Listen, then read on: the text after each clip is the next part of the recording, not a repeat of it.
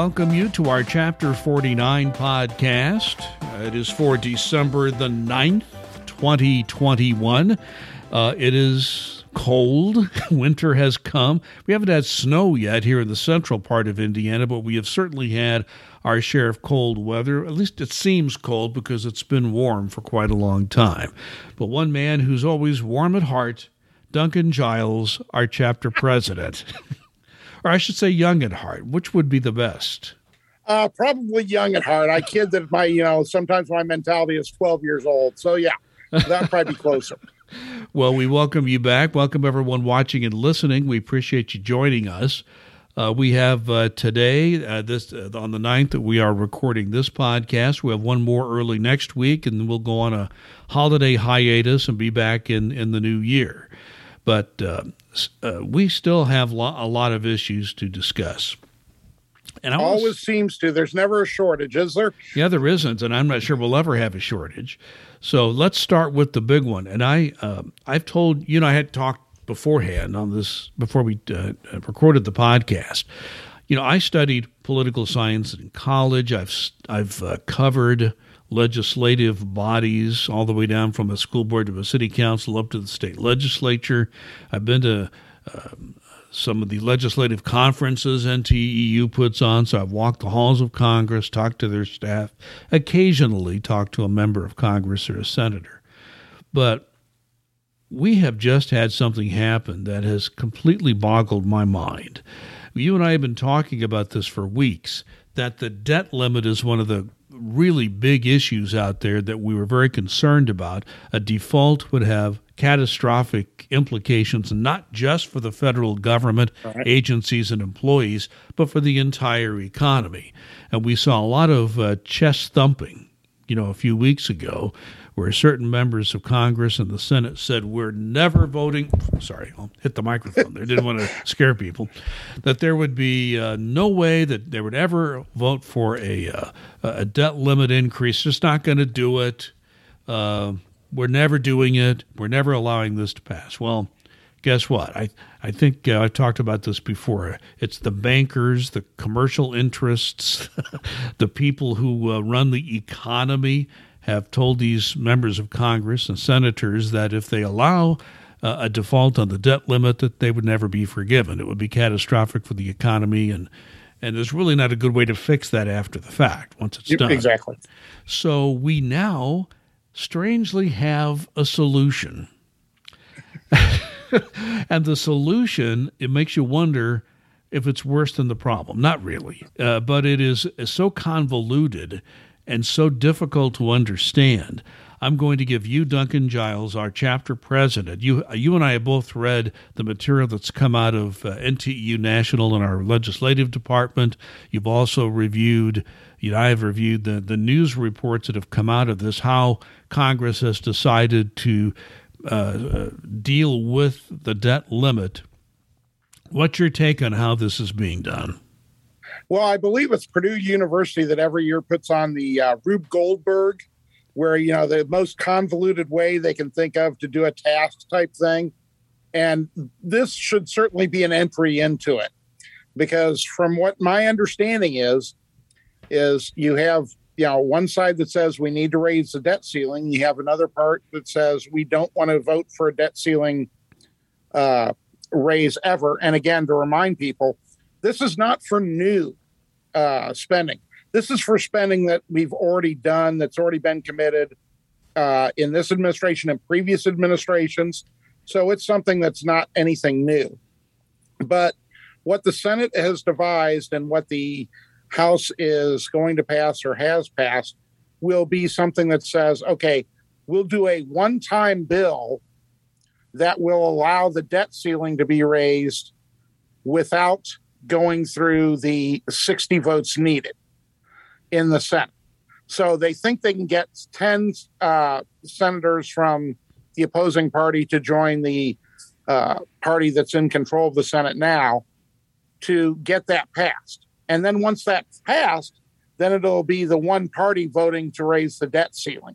So it's all political theater, but the end result is we are very hopeful that before the deadline of December 15th, because it's not an exact deadline, because it always depends on exactly what our, just like your household, what our income is versus what our expenditures are. The Secretary of Treasury Yellen has said December 15th. So we're hoping that by December 15th, the House will pass that, the Senate will pass that one-time bill to allow the debt ceiling to be raised. And then the debt ceiling should be raised enough so that it'll take it through the 2022 midterm elections. So they won't have to kick that particular can down the road for another 2 years, or another year or so. Yeah, so let's just to go over this again. What's happening is the House passes the debt limit increase.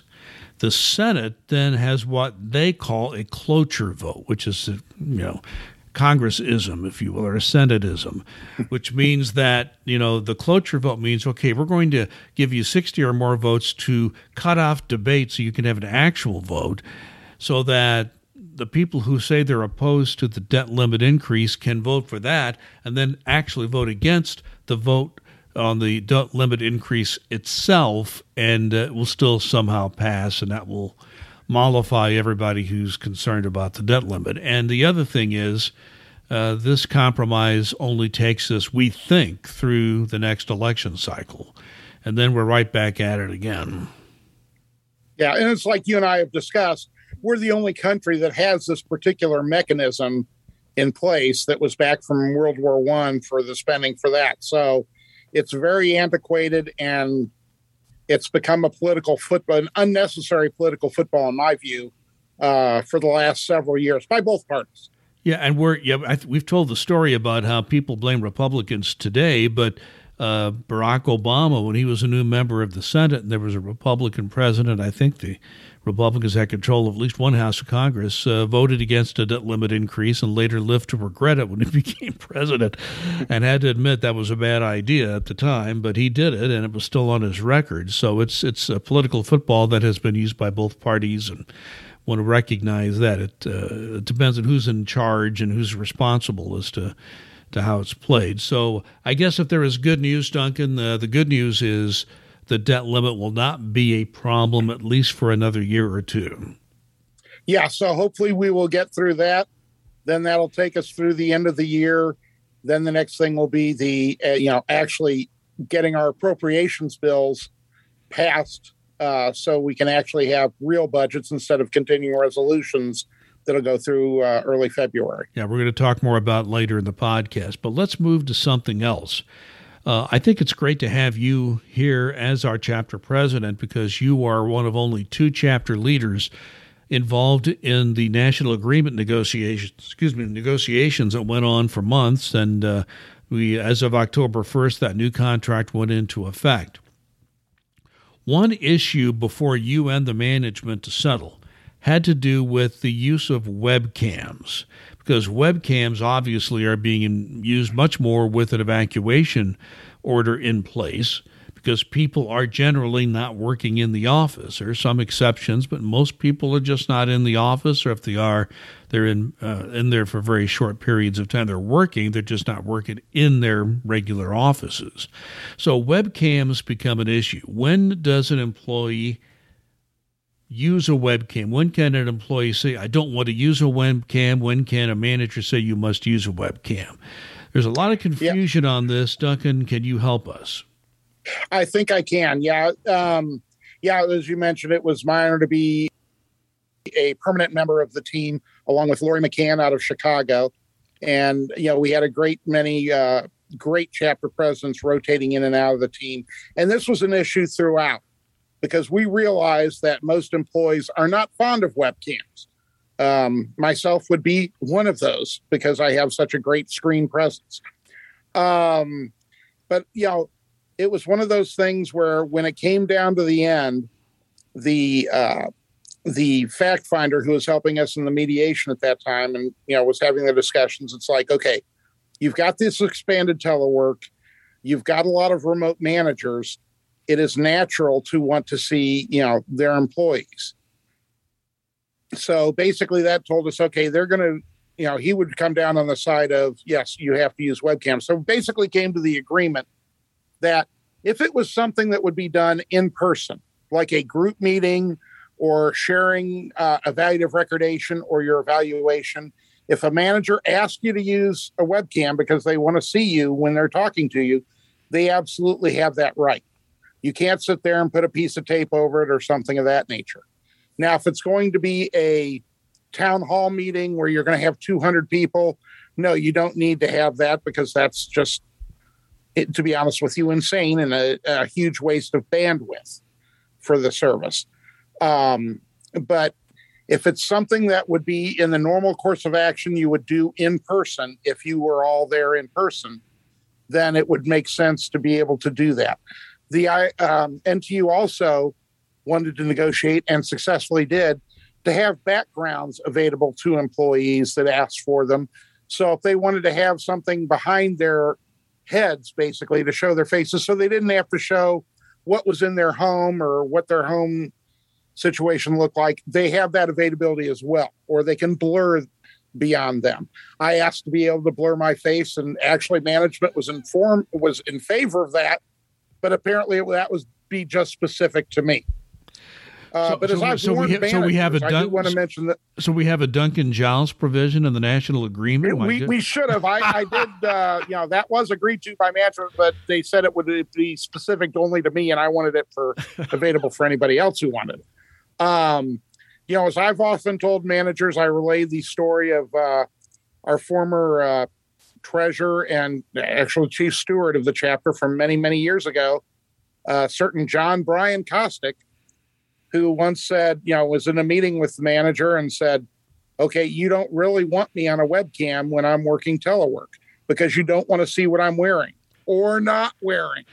That was his exact quote. So, there is that possibility as well. I don't think anybody's teleworking in something that embarrassing, but you just never know. I'm waiting for people trying to put an emoji up in place of their face. I don't know how you would manage that. I assume emojis were not discussed at the table. Emojis were not discussed at the table. I can absolutely say that with a great deal of confidence. And I've slept since then, but emojis did not come up. But in all seriousness, I do think that there is always that concern when people are working from home. One of the benefits of working from home, from what I've heard, is, I don't really even have to take a shower. I don't really have to dress. I don't even have to comb my hair. I don't have to look decent like I might want to look if I was in the office. But yet, I think there's at least a minimum amount of grooming you might want to do so you look decent on your webcam. So do you think that's where some of this is coming from? I think it's more that there are a lot of managers out there who do want to do the right thing, who do want to keep in touch with their people and keep that connection as much as possible. Those are the leaders that I talk about that want to have that connection. So they feel that if they're able to see somebody in person via a webcam, so to speak, that they're able to connect a little bit better. One of the other things that we discussed is that, you can't sit there and use a webcam or Skype as an attendance tool. That should never be it. So it's like there should never be a case where a manager is just saying, I just wanted you to turn your webcam on so I can see that you're working. No, absolutely not. We're going to have managers that abuse that because it happens with a minority of managers, and the chapters will be addressing those. So I guess the bottom line is you need to use your webcam when there is a business reason to use it. And if there isn't a business reason to use it, you shouldn't have to. Is that kind of a bottom line? Or that's very well put. Okay. Absolutely. I hope that wasn't, or that's not really an oversimplification of it. That's really what it comes down to. Yeah, that's the basic what it comes down to. Exactly. And if you have a disagreement with your manager, of course, there's always Duncan Giles or his acting chapter president. If you happen for to be for the folks of the state of Indiana or anybody watching outside the Indiana borders, absolutely contact your chapter if you believe that there's an issue with this. Well, let's move on to an issue that continues. It's been our continuing issue for weeks and months, the vaccine mandate. And we've talked about it before in our last update, in our last podcast, that there was a schedule for discipline to come out for people who have not been vaccinated. There has now been a delay for two reasons. One, for people to get through the holidays, and the second is to just give people an opportunity to educate themselves on why vaccinations are important and why the president has issued this vaccination mandate for agencies that are what are called executive branch agencies, which the president has direct line of. Where in IRS, it's the president, the Treasury Department, IRS, so he being the president has a direct connection to us, where we are, for instance, the Postal Service doesn't have that. Right. Other agencies may not have that. They have an independent commission running them. But we are an executive branch agency. We must go by what the president says in executive order as long as it's lawful. Our attorneys have said that this appears to be lawful. It would be useless and baseless and just beating your head against the wall to try to legally challenge this. So we still have this in effect. Talk once again. I think there's, from what you and I have talked about recently, there's still some confusion out there in the field with people working at IRS about what this whole situation means for the delay. Talk more about that. Yeah, this is something that is on hold. I want to emphasize this to everybody. It's on hold, but it is still in effect. So if you have not gotten vaccinated or you're not fully vaccinated yet, I would absolutely urge you to do this. The message that has come from National NTU and from this chapter is the vaccination is the solid, scientific, proven best way to try and beat COVID down along with its different variants. So we want to have that done.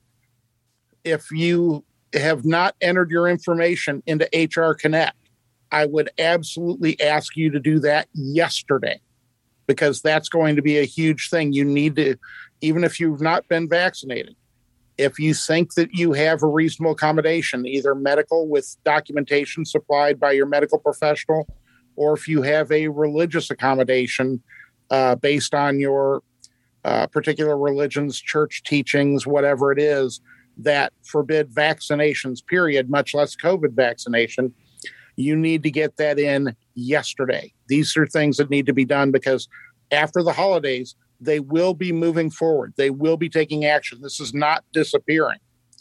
And it boggles my mind, to be honest with you, to see some things happening like in the Indiana State Legislature. They are just gung-ho to try and outlaw any, mandates for vaccinations right now. They don't want it on private employers. It shouldn't be there. And I understand that. I'm not a pro-mandate person. I'm very much pro-vaccine, though. And when you're seeing increased COVID hospitalizations and increased COVID deaths in Indiana and, in several other states, it's extremely alarming that people do not want to take the proper actions that can not only help them, but also help their families, help their friends, help their fellow employees if they're working with other people. This is something that absolutely needs to be done. And if you think the vaccination is not safe, talk to your medical professional. Take a look at the Center for Disease Control frequently asked questions. If you're wondering how exactly it can impact you personally in your job, NTU.org has great FAQs on there that are updated regularly. So, make sure that you're getting the right information, the unbiased information, the scientific and factual information. Yeah, and I think that we all need to remember something very important. I've been seeing anecdotal evidence of this from medical professionals who are saying most or all of their hospitalized COVID patients are unvaccinated. I saw a statistic, somebody has rolled some numbers up in the area. 97% of those hospitalized for COVID are unvaccinated. So it's clear that this now, what COVID had been a pandemic we all had to worry about. Now, with the exception of a tiny number of breakthrough cases, essentially this pandemic relates to the unvaccinated, those choosing not to get a vaccination. And these are the people that are in the hospital. And I think, I just want to say one personal note if I can. We talked about this in a previous podcast. I had to spend some time in a hospital recently. And I needed to be in that hospital. I was finally diagnosed with a pretty serious illness. I was able to be treated for it, and I recovered and left.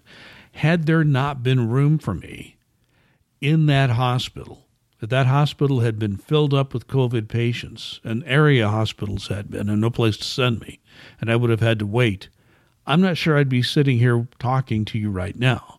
So if we say that vaccination is a personal choice, you can make that argument. I would counter that and say that we all are impacted when people choose not to vaccinate.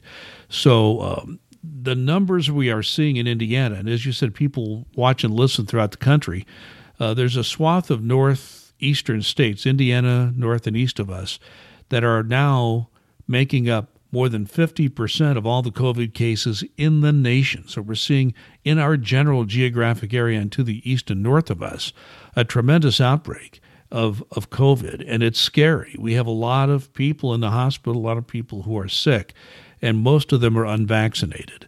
So, Duncan, I think we all need to look at the fact that there are some local areas in this country that are seeing huge spikes in COVID cases.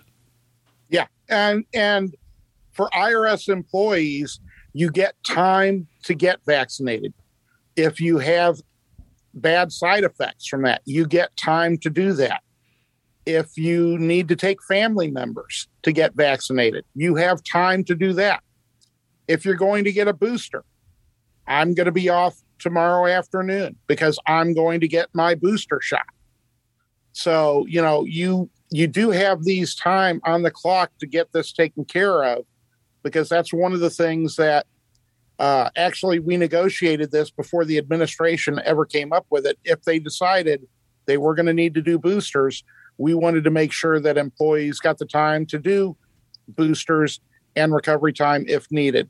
So the time is out there. The vaccinations do not cost you anything. Depending upon where you are in the United States, the vast majority of the U.S., they're readily available, the shots or the boosters. And like I said, I can't urge strongly enough. And your example is just a wonderful one of the tangential impact of people who don't get vaccinated. What could happen to somebody who's fully vaccinated, doesn't have an illness that deals with COVID,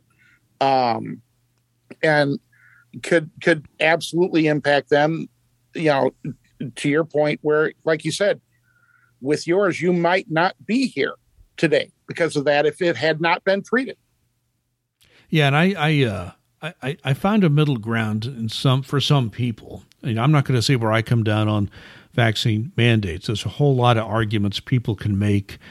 But I talked to the mayor of our city where I live, and I write a local news blog. Our mayor, I asked him about what's going on at the legislature, and his basic view was, look, let the businesses make their own decisions. Why should the state tell a business whether they should have a vaccine mandate or not? The business itself can make that decision. Why should the state make it for them? And I think that's what the governor of the state is essentially saying. And I think the legislators who had a public hearing recently and have another one coming up were surprised at the number of people, not just in the medical community, but in the commercial world, the chambers of commerce, the people involved in the economy of the state. We're telling the legislators, don't do this. Let us take care of it. We know what we need to do with our own businesses. So there is a kind of middle ground beginning to emerge here in terms of the private sector. But still, with government, the president makes the decisions, and we do have a vaccine mandate in place for our agency. Any final thoughts on this before we move on? Yeah, I don't want to see anybody lose their job because of the mandate or leave the government before they're ready to because of the mandate. I understand that. But even more so, I don't want to see anybody else get sick, and especially don't want to see one more person lose their life lose their life to this because it's absolutely controllable. And we had it under control before the variant started, before Delta started, which is still the prevalent by far of any of the variants that are causing these hospitalizations and deaths. And to, for the sake of everyone, please, please, please get vaccinated. And Omicron's getting all the attention of the media, but yet that's still being studied. It's Delta that is causing the spike we're seeing today because it is so much more communicable. The first wave was pretty bad. This was worse. And so it's all your decision, but I want everyone to take all the information we've given you into consideration. And also all the information and recommendations, the real experts who studied this all their lives and are experts in communicable diseases. Pay attention to them. I see you're laughing. The real experts. I love that qualifier. Exactly. Yeah, I've seen some pseudo-experts and even people who are doctors who are not specialists in this area who have made arguments that make me cringe, but I'll just leave it at that. Speaking of health, we are fast approaching the deadline to change your health provider under the Federal Employee Health Benefit Plan, the FEHB. Duncan, people need, if they haven't already, they need to get to work on this. Yeah, I can't urge enough that members of NTU go to the NTU website. The consumer checkbook that NTU members get as part of their membership fee is absolutely invaluable. You can do some really great research there. You can find, the best choice for you and your family, the best value, because there's, I don't mention them by name, but there's one company that has a large chunk of this, but they're pretty expensive. And, just to give you an example, I became a member of the Mail Handlers Union because I have their insurance. And that insurance happens to be the same type of thing that you can get from the big one, but it's a lot cheaper. And I took a look yesterday, as a matter of fact, to see what my coverage was going to do, how much it was going to go up. And it's going to go up a whopping $4 per pay period. So, there are values out there that can, be something that's good for you, good for your family. Check with your doctor's offices that you regularly go to see if that coverage is covered by them. Chances are really good that it will be. So just make the right choice. I want to try and put more money in your pockets. And I think that the consumer checkbook that's on the NTU website is an excellent vehicle for doing that. Speaking of putting money in your pocket, we have a situation coming up and there's a little ambiguity in it. And I want to give you a chance to talk about it. We have now had good news in the sense that we have a continuing resolution, which means that we at least can pay people and run our agencies through a date, and I can't recall the exact date, in February. So we've still got a little time now for the Congress to figure out our budgets. Of course, what a way to run how many businesses would be able to run months into their business year and still not know what their full budget would be? But the Congress expects federal agencies to do that. So we do have a continuing resolution going into the new year. But that does leave one unanswered question. What happens to the federal employee pay raise that normally goes into effect at the first of the year, January 1 of a new year? Now, retirees have an automatic formula, so that will happen automatically. But as far as the people who are still working, the question is, will people working see a pay raise in that first full pay period of 2022? Do we know the answer yet? The short answer to that question is no, we don't know the answer.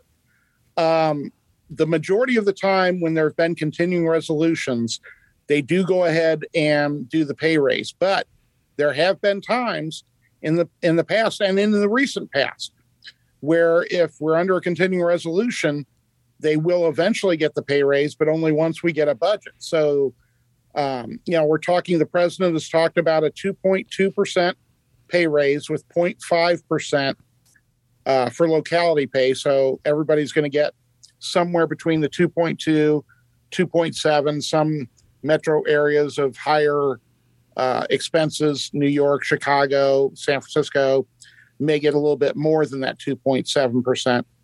But is that going to be effective on January the 1st? And the thing is, we just don't know for sure yet. We believe it will be, but we just don't know for sure. And I can guarantee you that NTU's legislative department is working very hard to make sure that does happen, and that we will be getting out information as soon as we have that on our Facebook page, since we'll be on hiatus from the podcast. And we will be back next week, hopefully early next week, and that'll be our final podcast for 2021. We'll definitely use our Facebook page to update people. Duncan, we're just about out of time. Anything to add before we finish? I just hope that everybody out there is being safe, still being responsible. I would urge people in high transmission areas, please still social distance. Please still wear a mask. It is still necessary, and it does help. So, just try and be considerate of your fellow man and woman. And you just heard Duncan Giles. He's our chapter president for NTEU Chapter 49. We represent most IRS employees in the state of Indiana. So again, we thank you, for listening and watching our podcast. The Facebook page, you can find our Facebook page by going to Facebook and just searching under NTEU Chapter 49 Indiana. You can like or follow our page, and hopefully you will be able to see what we post there. Again, we can't guarantee all of the Facebook, or I guess it's called Meta now, what's going to happen with their algorithms, but at least you have a chance to be able to see that on your feed that you receive when you get on Facebook. Also, you can find our podcast just about anywhere you find podcasts, and you can also find our video on YouTube. Just search for Duncan Giles and look for the Chapter 49 podcasts. We thank you for watching and listening, wish you well, and please be safe and be kind.